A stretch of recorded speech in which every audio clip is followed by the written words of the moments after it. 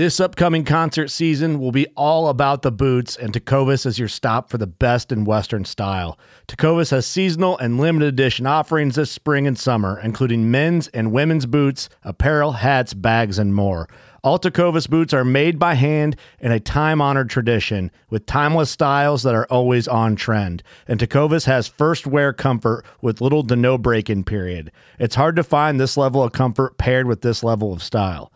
Stop by your local Tecovas store, have a complimentary drink or two, that's WCB style, and shop new styles. The smell of fresh leather and friendly staff are at your service. Many stores even have leather custom branding to make your boots truly personalized. And with regular live music and events, there's no in-store experience like it.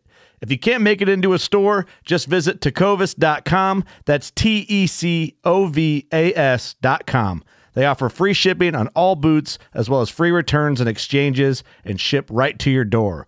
Go to tecovas.com and find your new favorite pair of boots today. Fishing like a local isn't just about catching fish. It's about connecting with the environment and the people who call it home. It's about hearing the stories and traditions that have been passed down for generations and sharing unforgettable moments with the people you meet along the way. Fishing like a local is having an experience that stays with you forever. And with Fishing Booker, you can experience it too, no matter where you are. Discover your next adventure on Fishing Booker.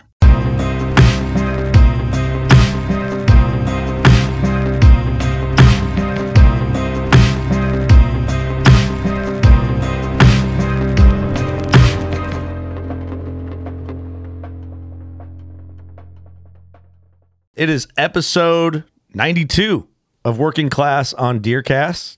Kurt Geyer speaking. Eric Hammond. And in studio, Mr. Mark Drury's in here. What's up, guys? How are you? I'm fired up to be You're co-hosting this episode. in studio. Yeah, studio. I might turn the tables again this year and start asking you guys questions. Let's do There it. you go. And joining us via the dark web, Mr. Stan Potts. Thank you for doing this, man. It's an honor to have you. Oh, I love this. I love it. I'm glad to be here. Love talking, telling old stories with Mark. We got a lot of them. Well, Stan, I want to start by saying that you are one of those icons for me from my childhood. When I'm watching hunting videos, you're like the reactions, the hunting, the personality, the character is part of the reason that kept me motivated as a kid to keep going hunting, which I think now it's hard to do as a kid to like keep excited, you know, and you're one of those like names that sticks out to me is like, oh, you got to watch this guy's hunts, that type of thing. So I just wanted to give you that credit from my perspective growing up until now. You're a living legend in my eyes. So, Well, I appreciate all the kind words. That's great. I mean, I've been blessed to be able to do what I do to make a living, but been blessed to live in Illinois and in the Midwest. And for a whitetail hunter, there is no better place on earth than the Midwest. Wouldn't you agree, Mark? Oh, 100%. I mean, you know, you don't realize it when you're a child, but sometime in your adult life, when you start meeting people from the Northeast, the Southeast, and different parts of the country, you go, I got lucky where I was born. And it's exactly what you're talking about, Stan. Like, you don't really realize it because it's just normal to you until you start meeting people from around the country and from different places. You hear how they covet it and want to come here. And we were just lucky to be born here, Stan. Oh, absolutely. You know, absolutely. It is. It's the epicenter of big whitetail bucks. And over the years, you know, I've met and talked with and seminared a lot of people in the East and Northeast and South and all over that don't have the opportunities that we have as far as big whitetail deer go. And, you know, they would ask me, well, how do you think that you would do if you had to hunt where we hunt? And of course, I always told them, I said, well, I'd come in there and I'd shoot monsters. I'm sure they love that. I would start laughing and I would tell them, I'd say, you know, you can't kill them if they're not there. That's right. We use the analogy, you know, like people that hunt in some of the non-Midwest states, there's kind of like a narrative of the internet where it's like a complaint. I'm like, well, you know, I look at it as like, if I want to kill a big elk, I have to leave Illinois to kill a big elk. Right.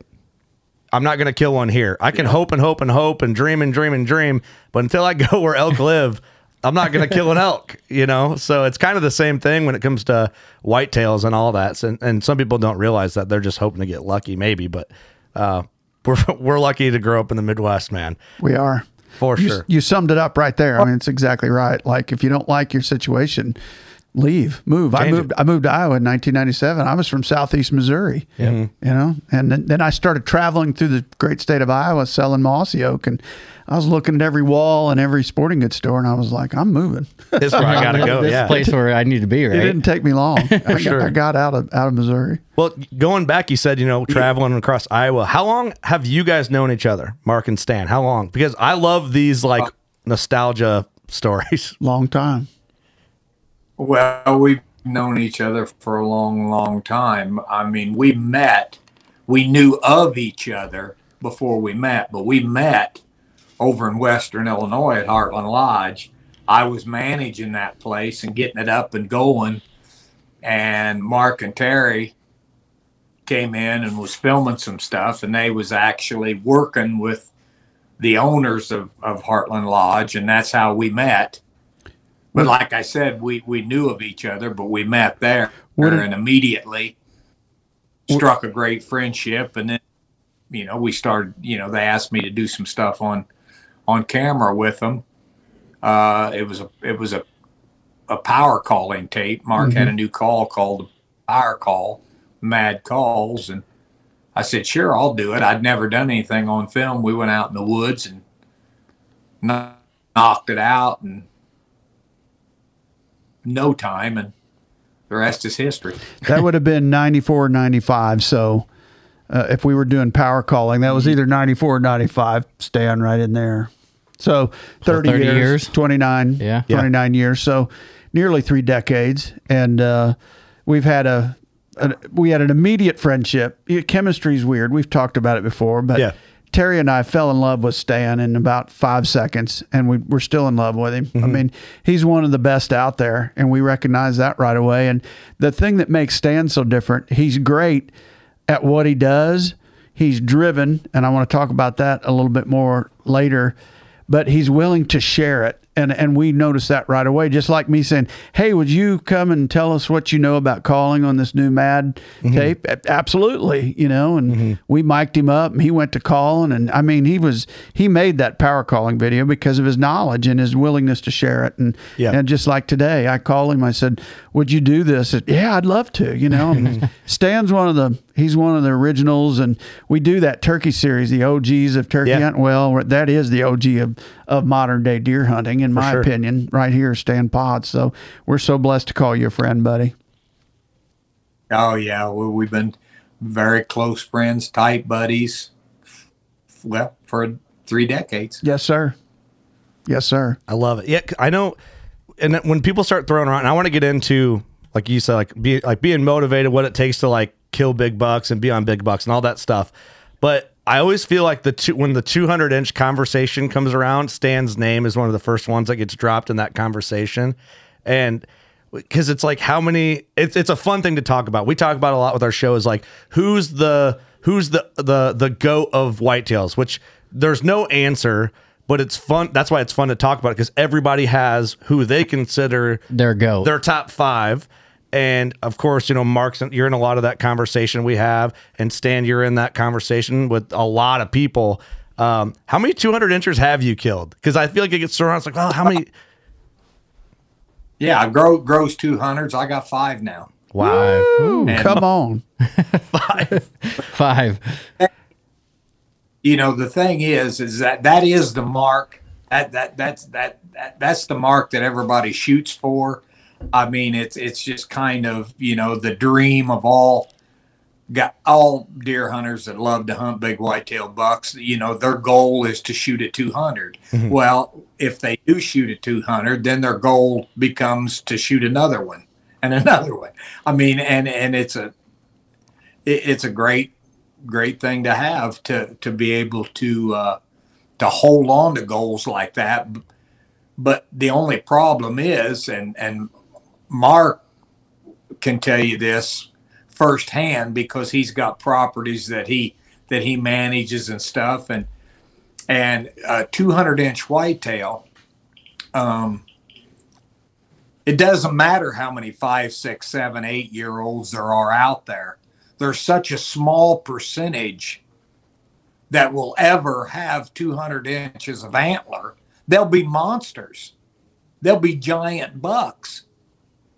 But they just don't have 200 inches of antler growth. It just doesn't happen. Mm-hmm. It's a very, very small percentage of big bucks that get to be mature that get to be 200. What do you think it is, Dan? 1 in 100,000, 1 in 500,000, 1 in a million. What do you think it is if you had to take a guess at that? How rare it is? A guess would be 1 in 100 or more. 1 in the hundreds of thousands, probably. Yeah, agreed. I would assume. I would say somewhere between 1 in 100,000, 1.5 million. That's how rare they are. Yeah. Well, then the next question, I think naturally, Stan, once you hear that estimated statistic, they'd be like, okay, Stan, obviously you know what you're doing. Obviously you're passionate about it. Obviously you're motivated to find deer like that. But I think someone listening would go, if it's that rare, how the heck do you have 5 of them? Well, it's because I put myself in the place and the opportunity where they're at and where I knew some of them were. And I hunted them, mm-hmm. and I let a lot of other deer go by. If you shoot them 5-year-olds that are 155, 60, 65 inches, you're not going to kill that 200. But in saying that, it's hard for people that do TV and video and stuff to pass up those big mature 5 and 6-year-old bucks that aren't 200. And let me say this also, for all the guys out there and the gals that love to hunt that are listening. If you take, let's say, a 7.5-year-old whitetail, which is a rare animal to get 7.5, especially in the Midwest. But if you take a 7.5-year-old deer that's 165-inch big giant 8, 9, 10 pointer, heavy bases and everything, and then you take a 7.5-year-old that's a gross 220 and you go out there and you hunt them, there's really no difference in the two other than the antler growth, mm-hmm. because they're both the hardest animals in North America, especially in the Midwest and the populated areas. They're the toughest animal to kill on a regular basis with any consistency, period. They are. Yeah. He's right. Yeah.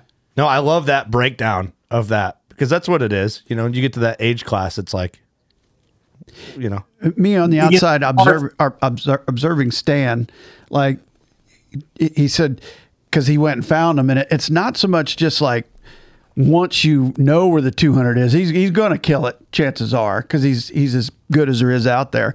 But you got to find where he might be first, right? Yeah. Stan's really good at that. He's really good at figuring out where to go hunt. Mm-hmm. And then he's really persistent when he's there. And like I said, if he's on one, chances are he's going to kill it. Well, clearly. Okay, let me ask you this question. How many did you know of that you didn't kill? So you got 5. You probably knew something of them. How many other 200s or possible 200s did you not run into?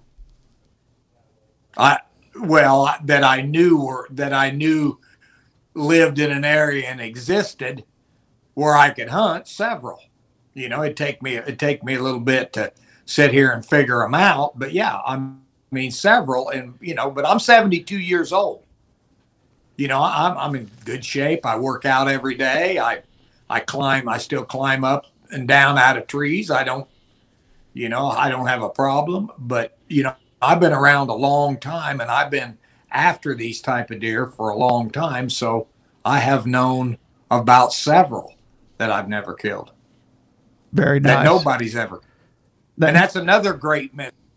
I wish somebody could tell me where they go. Right. Yeah. What happens? Amen. They just They just disappear, and you never know where they go. That's right. Nobody finds them. Nobody kills them. They just disappear. But there's one other thing I wanted to say too is guys like Mark and myself, and we've been so blessed, and a lot of other people, to hunt all over North America for whitetails, big ones. Out west, up in Canada, all over. But these big deer here in the Midwest, they're just something different about them. Maybe it's because this is where we grew up and lived, but there's just something different about them. They live right behind your barn. It's just different. Mm-hmm. Mm-hmm. And it's a different part of it here in the Midwest, hunting a big 6-7 year old deer that lives right around you, or it's addicting. It's like a drug. Well, even if it's not a 200, it's just something about like that home farm where you actually put all that time in all summer, and if you actually take a buck off it, that just means so much more to you. No doubt. Yeah. It hits home. I think it's something like our roots in the Midwest, like growing up, born and raised here. It's like it's home, and there's something about that, like an experience we can get in our backyards a little bit. But I've just started getting more like Western hunting experiences and hunting everything else, and the more of those hunts I do, the more I love whitetails. Like, I don't know what it is, but I feel like I get more passionate when I'm home from like an elk trip. I love elk hunting; it's fun, and I love mule deer hunting. That's fun. But when I get home, I'm like more thankful and like more appreciative of my whitetails. I don't know what I love all hunting, but something about the whitetails just like, I don't know. I think it's just because that's how we grew up and what we grew up doing. It completes me. There's no place like home, right? There's no place like home. And it's the holy grail of hunting, is the big deer. I shot a buck with my bow last year that I called the Fat Bottom 8. He was 6.5 years old. He was an 8-pointer and had several trail cam pictures of him, but he was an absolute beast. Probably 50s. I don't remember what he scored, but he was just a straight big 850s, but just, just a beast of a deer, 6.5, 300 pound on the hoof whitetail. And, that was just, I was as pumped up with him as anything, because I was after him. I hung the stand right there for him, and I killed him right there. I killed him at, about 80 yards from where I'd killed a buck called Stairmaster 2 years earlier that was in the 180s and was 7.5 that I passed up at 4.5. But that big Fat Bottom 8, when I looked up and saw him coming, and he was behind a doe, it's just, the word here. I love it, man. You can't beat it. I love how your post-shot reaction, Stan, is like... Well, that's what stands out about stand pods. The best thing, man. It is the best. Like, because... we all have our own, everyone kind of has their signature like range of how they react. And it's like, yours are the most iconic, I think, and ever. That's what makes him well, stay. That's just, right. And that's just me. That's my personality. That's how I am. That's who I am when I'm not deer hunting. Mark will tell you that. It is. Well, we just saw it right there. He thought about it and was about ready to react. I love it. Stan, what else gets you excited? Like, everyone knows you as a deer hunter, but and we don't got to spend too much time on this, but I'm curious, like, you're so into hunting, you're so passionate about hunting, obviously. Does anything else get you half as excited as like deer hunting does? I play a lot of golf. I love to play golf. It's probably not the same quite as hunting these big bucks, but it's nice to hit one from 175 yards out and stick it in there 5 feet from the pin and go in there and drain.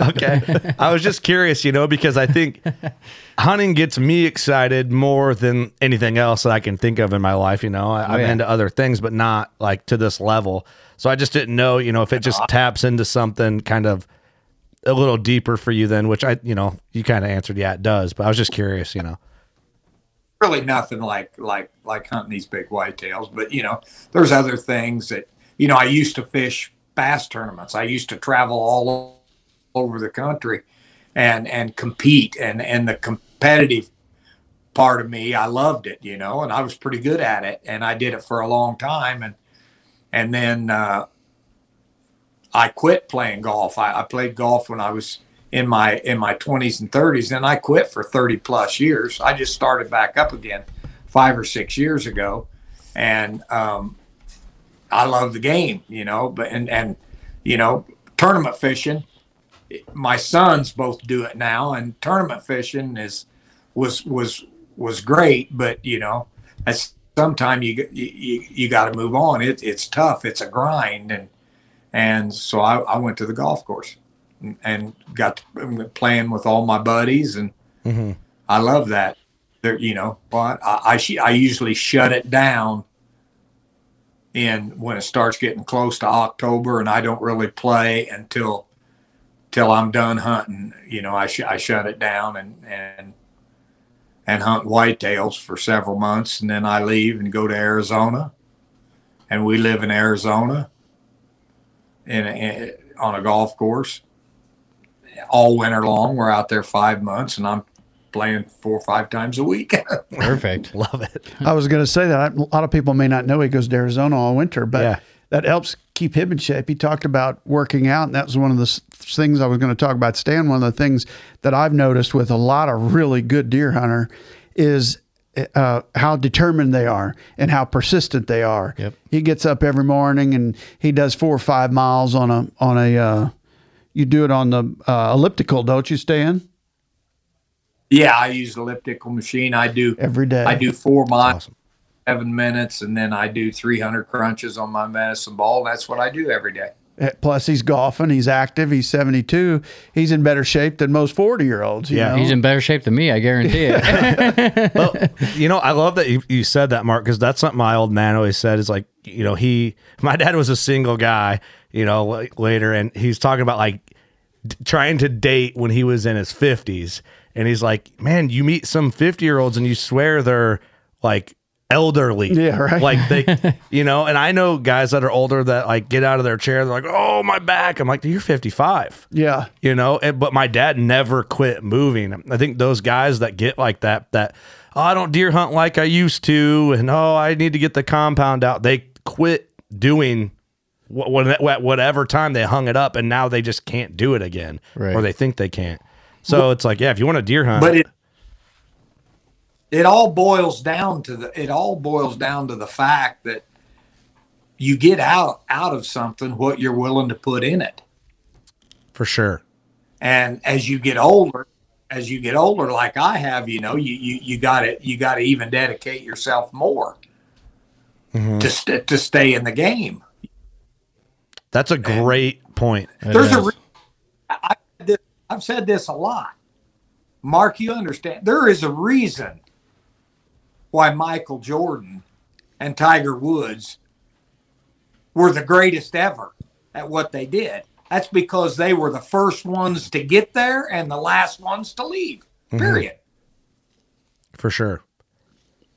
It kind of goes to like hunting for big deer too. It's like the time you put in, hunt time, of course, but then like, and I do want to get into this with you a little bit, Stan, is like the knowledge of when to apply your pressure and when to hold off, especially on bigger deer. Like you're talking about some of the hardest animals to kill in North America. It's like the time dedicated to actually get that done and to not be, you have to be ahead of the deer, because if you get lazy and you start, I'll do it tomorrow, then you're always chasing the deer instead of getting in front of it, from my perspective. Mm-hmm. And I'm sure that's had a lot to do with your big buck success over your career, is having that mindset. Well, yeah, it has. I mean, you got a lot of it is common sense, and early season, late season, you can make a big impact on a big deer, and you can hurt yourself bad. During the month of November in the Midwest, not so much. You get in there between the bedding area and the food source or whatever, when they're on their feet with does, looking for does, whatever, you can get away with a lot more. But you got to understand that early season, late season, you got to be really, really careful. And during the rut, you don't. Yeah. That was one of the things we learned from Stan when Terry and I first started hunting with him. There was a period where myself, Terry, Stan, and Steve Stoltz would rotate filming each other during the rut. You know, so there was 4 of us, and we just rotate around. So you were with somebody new every day and hang sets. And Stan's technique back then was, and of course we're doing this during November, he would crash in. He'd go straight to the heavy sign, big rubs, big scrapes. Like he wanted to be right in the middle of that best action. Right in the action. Right in the action. And that was one of the things we took away and learned from him early on. He liked getting right in the middle of it, getting their face a little bit. I think a lot of people are scared to do that, to dive in deep and go right in there, you know? Like he's saying, though, it's timing as to when you can do that. Yeah, it's timing. It's in the month of November. In the month of November, they're different. Not that they're easy, because they're not, but they're different. They got those does on their mind, and you can get away with more. And you can mash in there, and I put myself in those places where I know they're cruising. They're cruising from point A, which could be the bedding area or the food source, to point B, and in between, you know. And then I've learned over the years exactly how they like to cruise those areas and where they go, because they don't walk the same. They don't go through an area the same as all the rest of the deer a lot of times. You learn all that stuff, but you got to get in there. And if you get in there and you got enough time to spend in November in those areas, you're going to get your opportunity. And that's where I'm blessed. And so is Mark and a lot of people, because that's what we do. But there's the vast majority of the hunters, they can't do what we do, meaning they can't go 27 or 24/7. You know, they can't hunt day after day after day after day because they're working.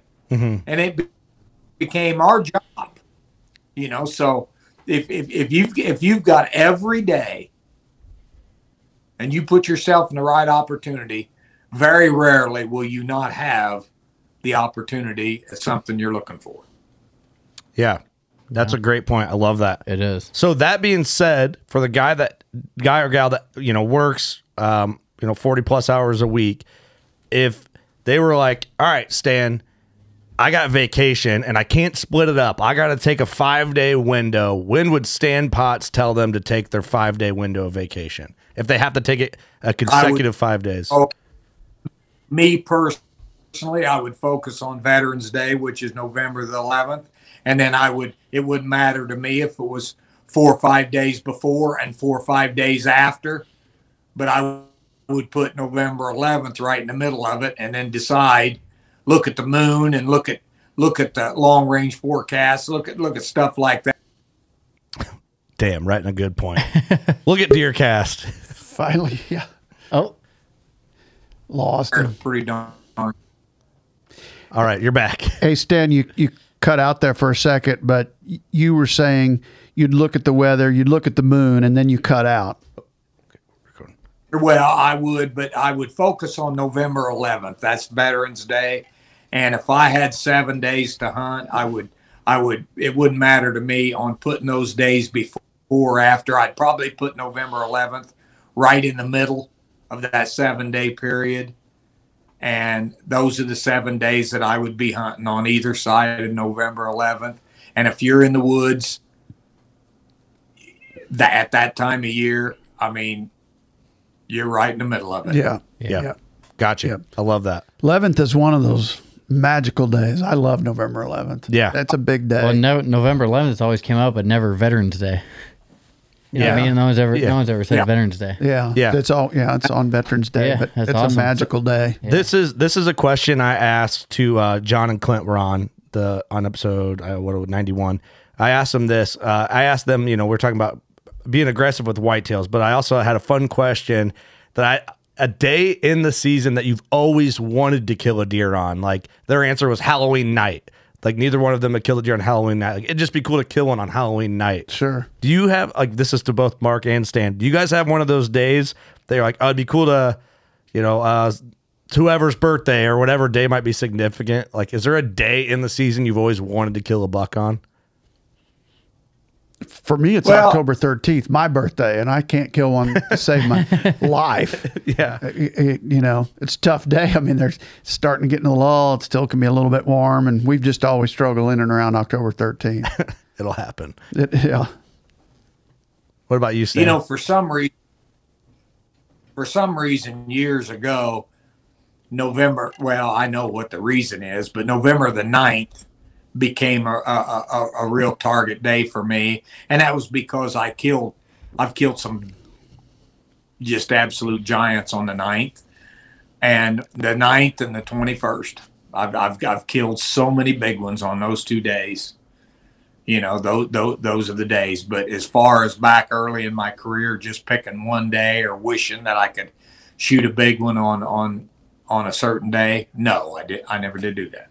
9th is a huge day for me too. I've killed 3 really, really big deer on the 9th. So it's right in that pocket, like Stan was saying, right around the 11th, Always in the morning too, and all 3 of them were on a south-southeast wind on the 9th. And all 3 of them, the pressure was up over 30.15.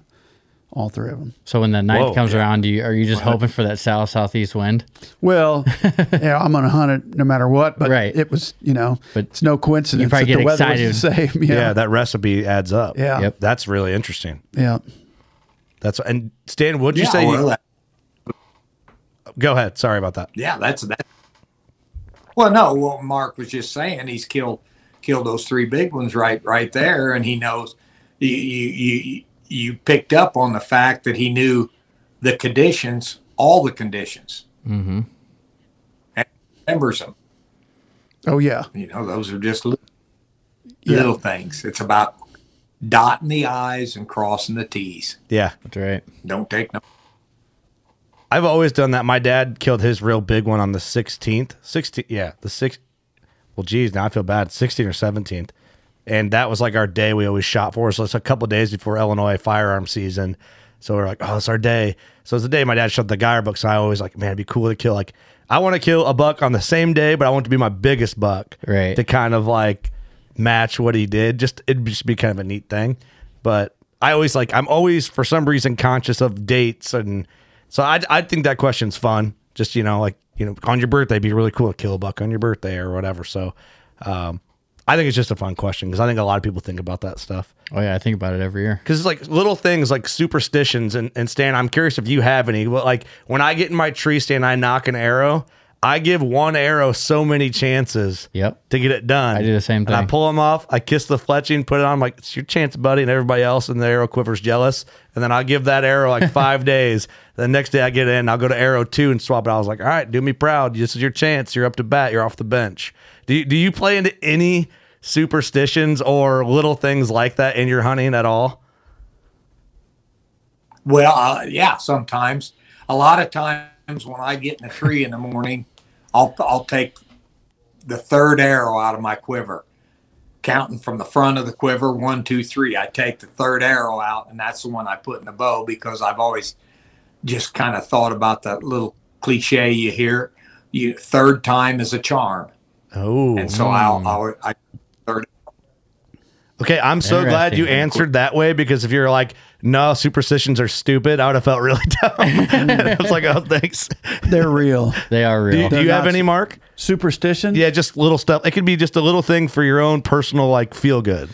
Terry and I have one that he was the first one that noticed it. Like, if you cut yourself in an area like hanging a stand or just some little mistake, if you draw blood, you're fixing to kill a giant right there. Like Terry noticed that early on, and you can't do it intentionally. It has to be a mistake. It has to be a thorn catching your arm, or cutting yourself with a saw or a knife or something. Now that you think about it, I have one of those. I'm telling you, that blood drawn.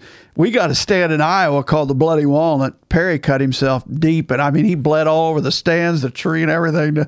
We haven't killed one there yet, but we're fairly certain we're going to. Well, I like that one. That's a good one. I did my first big buck. I was 20. That happened. Hold on. What did Stan say? What is it?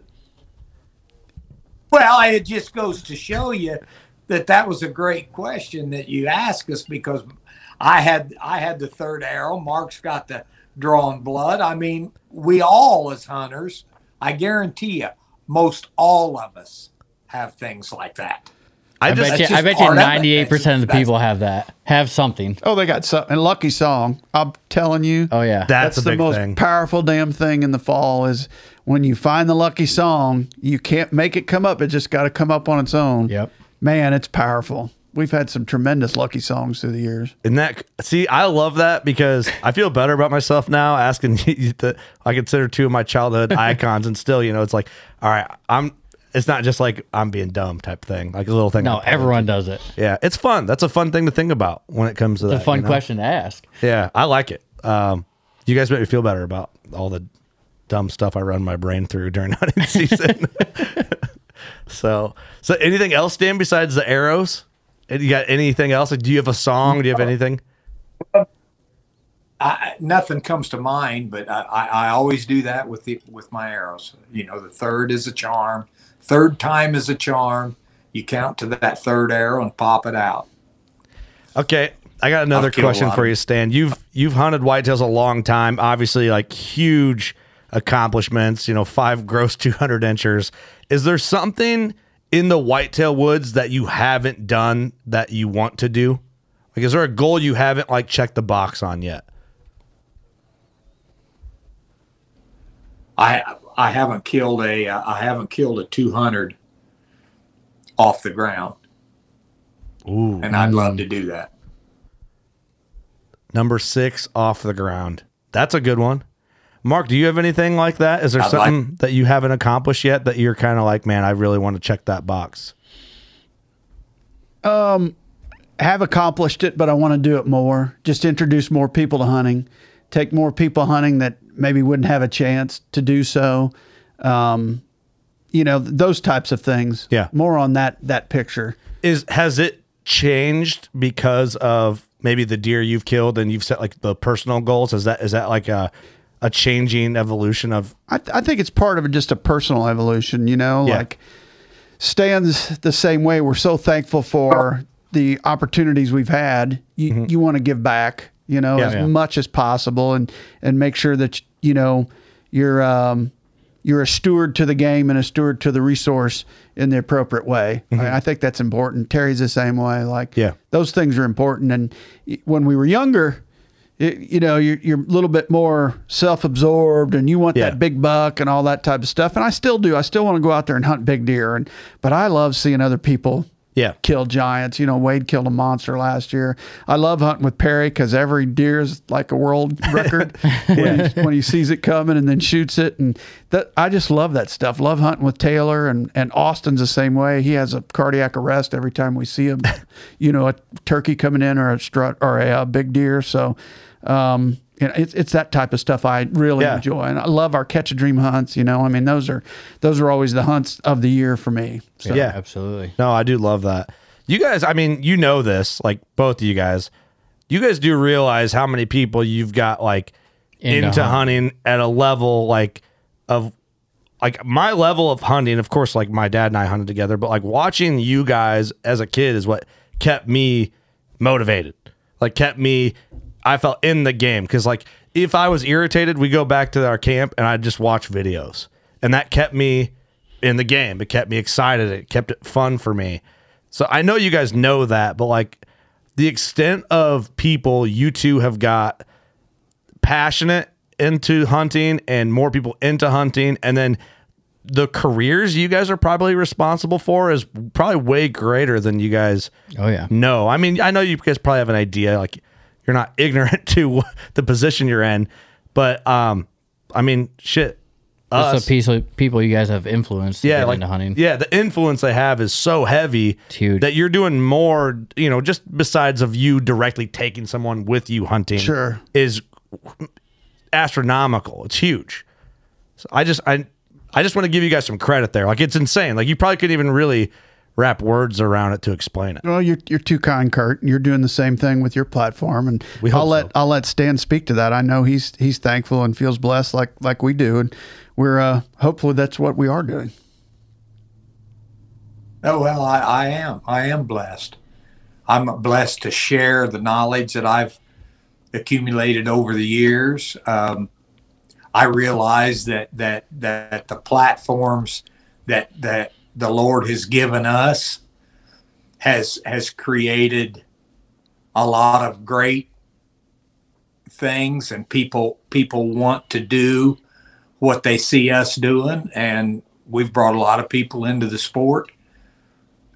Yeah, I definitely know that, and I'm definitely thankful for that, to be in for the Lord to put us in a position to do that. And yes, we have, and that's why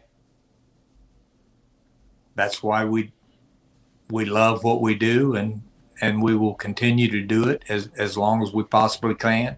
And we're so appreciative to all the people that that shed a positive light on the sport of hunting. Mm-hmm. Great. No, I love it. Well said. I just had to say that, you know, it's like, this is a pretty surreal moment for me. I don't get nervous on many podcasts. Rob Keck and this one, I'm not going to lie, I'm pretty nervous. And it's the man. It's the man, you know? So I feel like I'm not interviewing or conversating as my normal podcast self because I'm nervous. So I'm just being transparent. I mean, it's also real. Like, you know, 8 years ago when we started this, do you think we'd ever thought we'd have Mark Drury sitting here in Stan Potts calling in? Remember we had Taylor on as a podcast. And we thought we were like, big time in it. Well, Taylor goes, "Hey, my dad listened to the show." And I was like, "Oh, no." that was what, 7 years ago? 8 years ago? Over 8 years ago, just a touch over 8 years. It was our first like 30 episodes. It's like, oh, yeah, Mark listened to it. I was like, uh-oh. Like, I just got nervous. I'm like, he's going to hate us. Yeah, he hates us for sure. I was new to the podcast. Like, even the awareness of podcasts were new to me. And she was like, I'm going on this podcast. And I'm like, what? Who are these guys? What's going on? So I was curious, you know, and you guys were great. I was like, this is awesome. I really enjoyed it. Good. I remember being like, oh, no. We all kind of sank that day. Any future we have, Mark just called everybody's like, avoid these guys. No, and then Chase Rolfson was the one that said, you got to watch these guys. They're on fire. They're so good at what they do. And the moment Chase said that was over for me. I mean, you know, his word is gold, you know, so that's when I became a huge fan, and we've been friends ever since. That's right. Because of Chase's introductions. Chase has been the coolest dude to us. He's so good. He's Same awesome. with us. He's awesome. The big shift for us. But no, I didn't mean to get all sappy on you guys, but I just had to at least say that why I had you guys here. I love hearing that stuff, and you guys are doing a great job, and you're taking the torch. They are, big time. You know, in baseball, Stan Musial was one of the greatest players to ever play the game, and they called him Stan the Man. Well, maybe we can get that to stick for Stan Potts in deer hunting. He is Stan the Man. Here comes that man again. That's how they. That'll be easy. He was in Boston, and he was new, you know, and he went 4 for 4 that day with 2 home runs. And every time he'd come up to the plate, a lot of the fans were going, "Here comes that man again. Here comes that man." And then it was Stan the man. Well, here he is, living proof. Is that where that saying comes from? Stan the Man. Stan the Man. That's exactly where it comes from. Stan the Man Musial. Yep. And Musial was the man. Well, he's the man, buddy. I mean, I've been a Cub fan my whole life, but I love the guy. People don't realize, a lot of people, unless they're diehard baseball fans, he had a 340 something average lifetime. Yes. And lifetime. His average on the road was exactly what it was at home, which is rare as well. I don't even know what that means. his batting average. Okay, You know, gotcha. Stan the Man Musial is one of the greatest to ever play. Top 5 He's one of the- players of all time. Probably you'd have to put him in the top 5, one of the greatest ever. Yep. Really? Have you guys ever been to a Major League Baseball game together? You and Stan? No. Is it because he's a Cubs No. fan, you're a Cardinals fan, Mark? Yes. I don't even want to talk about it this year. Let's not bring it up. I'm a Cub. I don't want to I've talk. been a Cub fan. My son, Timmy, is a diehard Cardinal fan. I don't know how in the hell that ever happened. Mark But got a it did. hold of him. He's adopted, yeah. Or Mark got a hold of him behind your back and said, hey, listen, here's a ticket to a game. Be a fan. Yeah, but secretly, most of those Cardinal fans secretly, they were happy for us when we won the World Championship. 100%. 100%. Yeah, they were. Is it because it was so long? They hate. It was so. I didn't know if I would ever see it in my lifetime. But when it happened, it happened. I mean, Brenda and I was sitting here watching the game, just her and I, watched the whole series, and yeah, it was a tearful moment. Yeah. That's crazy. I don't follow sports, we had and to part put- of me feels like I'm missing out. All these Cardinal fans, that our whole life too it was just brutal because we never won a championship, and the Cardinals got 11 of them.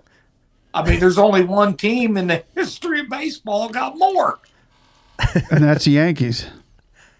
That's right, and they bought them. And they bought him. It's tough They out here. did, and the Cardinals.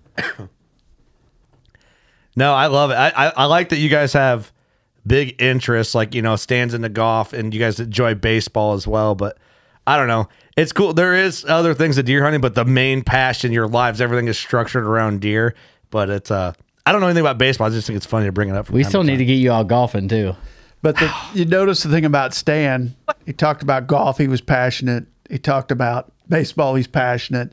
He takes that passion with him in everything in life. Right. Yeah. And it's one of the things I was talking about, how determined he is. And it's one of the things that makes him so great, So Yeah. if you're sitting around not seeing deer and you're not hunting and you're a little passive, you're never gonna get better until you get that drive. Right. And that goes for anything in life. Oh, yeah. And some Yeah. people just don't have a lot of drive. They you know? don't. They don't. And that's a bummer. It's a bummer. It's not a bad thing. Just Some people don't have it. Yeah. some people don't have it. And they're comfortable with that. Yeah. Yeah, and that's fine. They probably live longer than us. You're not wrong. Probably, yeah. We're nervous and worried. And Well, I always say, my anxiety motivates me. If I didn't have anxiety, I'd probably be one of them people. same. I'd probably just be like, I don't care. I mean, I'm pretty easygoing, but I live with anxiety. Like, I'm constantly like, I gotta, and I think that's what. I don't think I'm motivated. I'm anxious. Yes. So, but like hunting is like the thing that motivates me. It also makes me anxious. So am I anxious or motivated? Maybe a little of both, but yeah, you need it a little bit, right? It's a little bit of it's healthy, I think. Oh, hell yeah, yeah. it is. Big time. Keeps you in motion. Stan, what do you got going on this fall? What is top of mind right now? Is there a certain deer or is there a certain state? What are you looking forward to the most this fall, 23?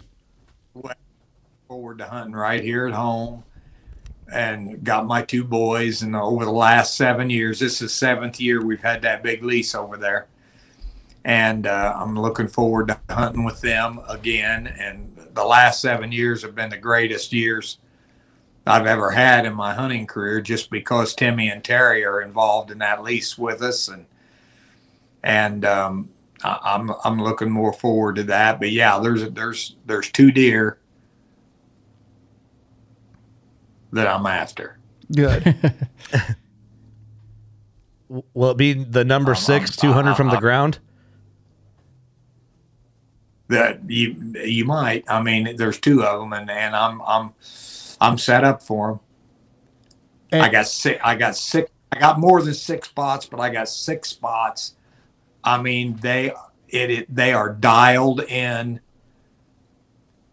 and now all I got to do is have a little bit of luck and be in that tree when they come by, because they're going to come by them 6 spots a lot. Everybody's like, man, I'd like to have one of those 6. Right? Yeah, I think everybody is, but also it's like they haven't put in the time and the time that used to have put in. He's set up for good reason, you know. To that point, Stan, those 6 spots, how close were you when you first picked them, or did you tweak any or all of the 6 after sitting there and hunting it? How close were you first time? I didn't. I knew where I wanted to be. I knew the 6 areas I wanted to be, but I didn't get real antsy and just go in there and throw one up. I spent a lot of time out there looking and analyzing and figuring everything out to where, as well as I do, Mark, when most of it's bow hunting, but that you got to be pretty much in the right tree, not just in the right area, in the right tree to get killed. Yep. And that comes with, and it'd be cool. Yeah. It'd be cool to walk a hardwood ridge with Stan like October the 27th or 28th, and it ain't going to happen, but it'd be so cool to go to a new spot and go rainy day, misty, foggy, let's go walk this farm real quick and just watch him, Right. Just shadow him. He's just shadow him. He'd be like a bird dog out there, He wouldn't be talking. He wouldn't be shooting the breeze. He'd just be looking. Just sniffing around. Yeah. And he'd come pretty close. I'd about bet you he'd be close. I mean, that's as much fun, if not more fun. It is. More gratification doing that than when you actually kill him. I mean, that's the culmination of everything. But I mean, trying to figure them out and trying to do that. And these spots I got ready, I mean, it doesn't matter what the wind's doing. I got a spot ready, northeast, south, and west. Sweet. I've got it. Yeah. So, I've got a plan in my head that I've got a spot to go where the percentages I think are real high that I can get him killed. And I've got a spot to go regardless of what the wind direction is. Yeah, so it's just like that it's just like that 220 I killed, non-typical. I was dialed in over in Montgomery County for that deer. And I had a northwest wind that morning. Pat Reed was running a camera for me. And we got in my north wind spot. And just right after first camera light, I felt the wind switch and start hitting me in the back of the head. And so I knew right then that wasn't going to work. And I turned and said, let's go. We got to go. We got to go to so-and-so tree. The wind shifted out of the south. We got to go. And I was already had my bow lowered down and everything. And he said, no, wait. He grabbed me by the shoulder. He said, no, wait, pull your bow back up. And you know how you are, Mark, when you're focused. And I'm focused. And he's telling me I'm looking at him saying, just get your stuff ready. We got to get out of here. And no. He said, we're filming and we're telling the story. And people need to understand this. Pull your bow back up, put it on the bow hanger, put an arrow in it, and turn and tell me why and what we're doing. So reluctantly, I did it. And pulled it back up, got it all done, got down, jumped in the Kawasaki mule, snuck around, and then slipped down in that tree with a perfect southwest wind. And it was probably 7:30 time we got all set up and everything. And at 9:30, I killed a 220 non-typical. Oh, jeez. I love that, dude. I love that story. Well, I love that it's like most people, it's too much effort to get down and move once you're already there. Oh, yeah. Well, I think most people think, okay, I'm going to screw more up than I'm going to do better. Right. Maybe. I don't know, maybe. And the buck that I was I had those spots hung for that buck because I knew that buck was there. And I'll tell you a little bit more about that story. I was in Wisconsin, and Greg Miller was hunting on this property because it was a lease I had, and he was hunting there. I let him hunt there. He'd been hunting there for several days. Well, I'm up in Wisconsin hunting on Larry Huffman's place. And Pat and I are up there filming and hunting with Larry and everything. And Greg calls me on the phone. He said, "Hey, look," he said, "I saw that big non-typical that you're hunting." He said, "I saw him cross that saddle in the bean field this morning, and he went right down in there, and he had to walk right by your southwind stand down there. He had to, and he's without a doe. He's on the move. And this is November." I hung the phone up, turned to Pat. I said, "Pack your stuff. We got to go." And he goes, "What are you talking?" I said, "We got to go." And I said, "Larry, I want to apologize to you. I can't stay for the rest of the time. But this big buck is that I'm hunting is on the farm, and he's without a doe today. And I want to leave and get there so I can start hunting first thing in the morning, because it won't be but a couple, 3 days, and he'll probably have another doe. And he's vulnerable right now. So we're leaving." We threw everything in the truck, drove down, killed him the next morning. That is awesome. Making moves. I love that. Well, now we got cell cabs to do that for us, right? Right. Greg Miller, Stan's originally cell report. Yeah. The original cell cam. Shout out to Greg Miller on that one. Yeah, another OG. Another OG. Yes. Well, and in today's world, that cell camera would be your Greg Miller. Exactly. Because you would come down in there and walk through there at daylight without a doe. And, but Greg called me and told me, I don't kill that buck without my buddy Greg telling me that. Mm-hmm. But I don't kill that buck without knowing that, he was vulnerable right then.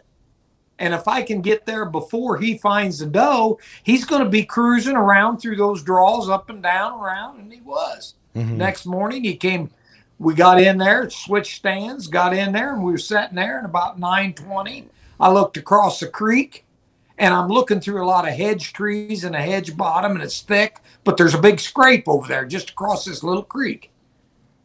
And I seen a deer on that scrape, but I couldn't see it very good. I was looking through a lot of stuff. And I told Pat, I said, there's a deer over there on that scrape. I think it's a big one, but I don't know. And I threw my binoculars up, and I was trying to focus through all those limbs, and I was focusing, and he was working the scrape. And then he raised his head up, and there was one little hole that when he raised his head up, his head was right in the middle of that hole, and he made a right turn with his head, and I seen that big drop kicking off that G2. And I said, "Oh my God." That big non-typical, he's on that scrape. When he gets done, he's coming right through here. Get on him. And Pat, being probably the best cameraman I've ever worked with, got on that buck, on that scrape, through all those limbs, and he got on that buck. And then as soon as he got done, he dropped his head, and here he come right across that little creek. Oh, of course. I love it, dude. I'm looking at it. I love it. It gets you so excited again, don't it? Uh-huh. Stan, you are the man, But dude. You are the man. He's the man, Stan the man. It's just a hunting story is all that is. And that guy that's sitting there in the studio, guys have got a lot of them. He's the it's his delivery. It's a delivery. The delivery. I want you to narrate children's books, man.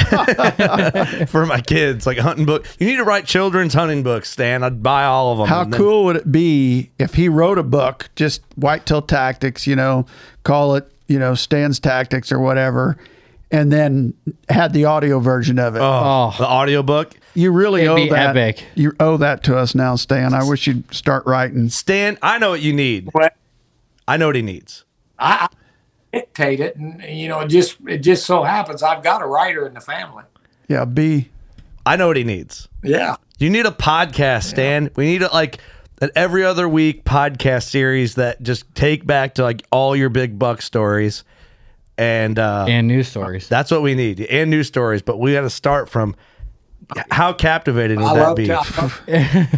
The personality, he's got it.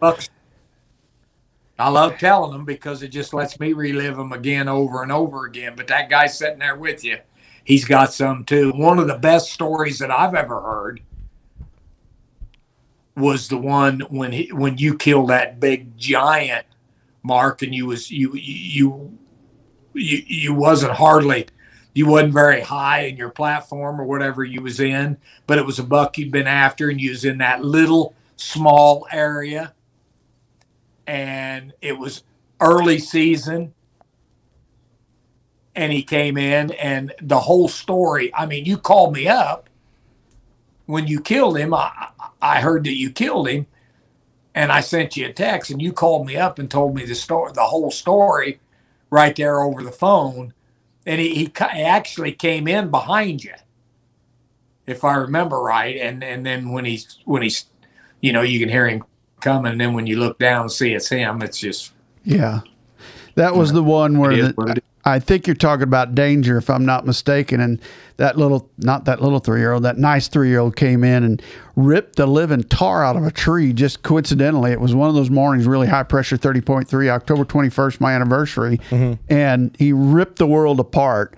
And I told Wade, I said, if he's here, he's going to come to that sound. And it wasn't minutes. I could see feet walking, and all the other deer had already moved, right? Everything else had calmed down. It's that time of the morning where you're like, you know, a little bit longer and we're going to go. Yeah. And then that one deer ripped the world apart, and then it wasn't long. I could see his legs.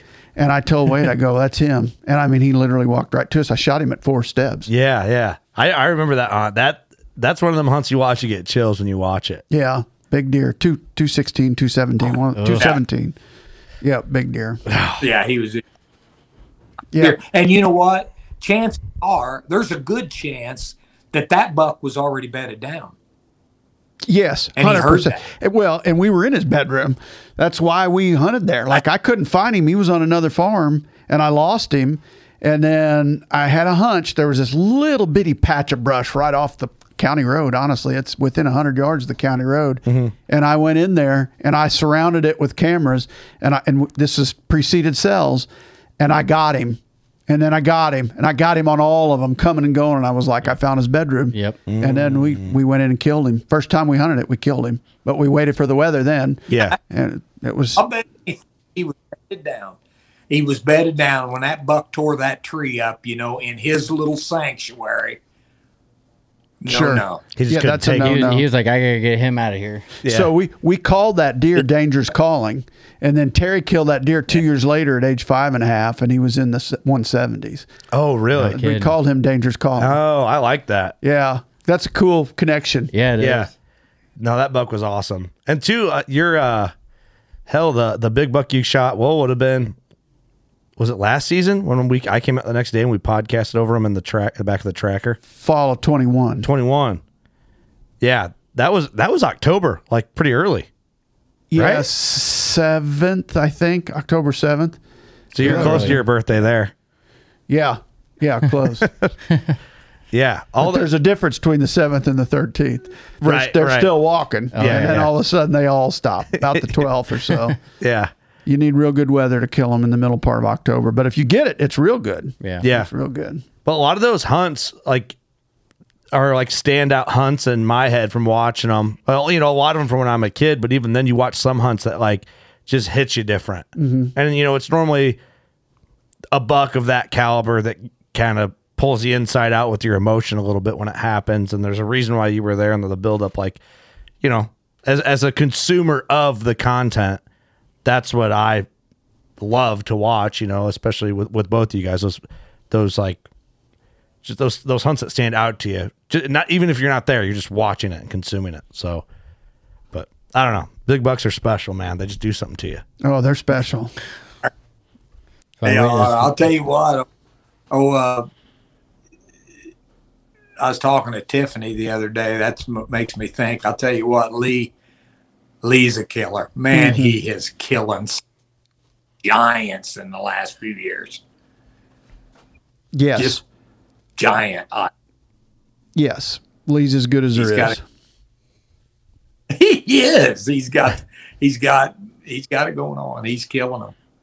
And you would talk about somebody that's driven. That's Lee Lakowski now. I mean, he is over the top driven, determined, gets after it, doesn't miss a wink, doesn't miss a day, doesn't miss a second. Yeah. Like Lee works as hard as anybody I know at killing deer. He's really good. And that's what bums me out. Like when you see people on the internet be like, well, if I had that, it's like, yeah, well, there's a reason he's got that. Exactly. Guess what? He started with none of that. Yeah, right. Yeah, his story's pretty transparent. So yeah, that's the thing I just hate. But you know, people who know. And I do, Stan, I do appreciate you joining us, man. This has been so fun for me. It's been an honor, man. It's surreal a little bit. Well, it is. It's been a lot of fun for me too. You know, I'm glad that Mark called me up and asked me. You know, anytime I get a chance to do anything with guys like you, and especially if Mark's involved in it, I'm all in. Well, Stan, I want you to think about telling some of your stories on more podcasts. And if you want to do that, I will drive to you to get these on record, because I know a lot of it's videoed, but you let me know, brother. I will come to you and we'll just have a ball and we'll record our butts off and get these stories out there in podcast format. We can do that. I'd love to do it. I'm all in. He's probably within 3 or 4 hours here, I would think. Yeah, we're just south of the Quad Cities, Stan. Yeah, well, I go up to the John Deere Classic a lot of years, and it's if you're up in that area, you know, it's about it's not over 3 hours. Yeah, you drive right past us for the John Deere Classic. Yep, right past us. Yeah, that's a great. Yeah, I go up. I didn't go this year because Stricker wasn't playing, but I got a lot of buddies that play on the PGA Tour.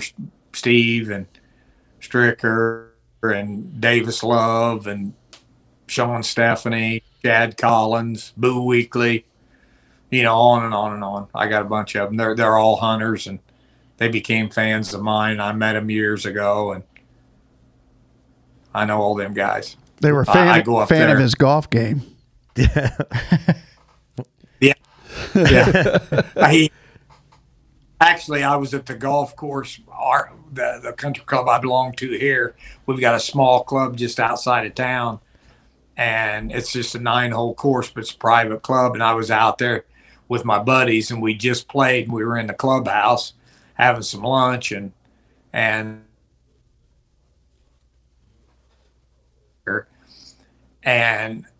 we're talking about it. You know, we're trying to put together an elk deal for next fall, but he was calling me, and I looked down and I said, well, looky there. I said, it's Steve Stricker. And of course, my buddies all see his name on my phone. They're going, oh my God, whoa, what's he calling about? What's he calling about? I said, what do you think he's calling about? He's calling because I'm sure he's in trouble with his swing right now, and he wants to talk to me. I love that. That's so awesome. Oh, totally. But I said, yeah, what do you got? You getting out ahead of it? You stand behind the ball? He started laughing. He said, what are you doing? He got him out of that. That's awesome. That is good. Well, Stan, if you go up there next year, you got to hit us up, or, you know, I'm serious, man. I think the way your passion, the way you tell stories, we need to make this a thing. Yeah, because the John Deere Classic, we're what, 20, 25 minutes away? Shit. Yeah, maybe. Yeah. Yeah, maybe about that, yeah. So, but I'm honest, Stan, if we want to record more, I mean, that would be great. We'll do it for the DeerCast series there on DeerCast like we're doing now. Yeah, anytime, guys. It'd be great. Awesome. You're the best, brother. Or even better, we'll fly to Arizona when it's freezing cold here. Yeah, Kurt's buying the tickets, right? Yeah. Yeah, come out anytime. Yeah, I'll play my first game of golf and just embarrass myself in front of you. That'd be fun. Mark and I played golf. Yeah, we have played golf. I haven't played since then, though, Stan, honestly. It's been a long time since I swung a club. Are we going to do a DeerCast golf outing? Well, Terry and I used to both play. Let's do it. But we don't anymore. Just too dadgum busy. Yeah, I get it. Well, Stan, thank you so much, man. This has been amazing. Mark, thank you for helping line this up, and thank you for being in studio for this. Oh, shit, man. Two of my favorites, Kurt and Stan, Eric. I mean, this is awesome. Yeah. How do you have a better Friday than this? That's right. I appreciate you saying that. Yeah, well, it's the truth. Love the fact that Mark called me and asked me, and love it. Had a great time, and you guys have got it going on. Thank you, Stan. Thanks, Stan. Appreciate you, brother. Thank you so much, man. We'll be in contact with you. I'm serious. We're going to record some podcasts. So thanks, everyone out there watching and listening and supporting us here on DeerCast. It's the community where you need to be. If you're not there, get on it. We have a promo code in the description of this episode. Take advantage of that. We'll see you next week. You know what to do. Go shoot a giant. We love you. Peace.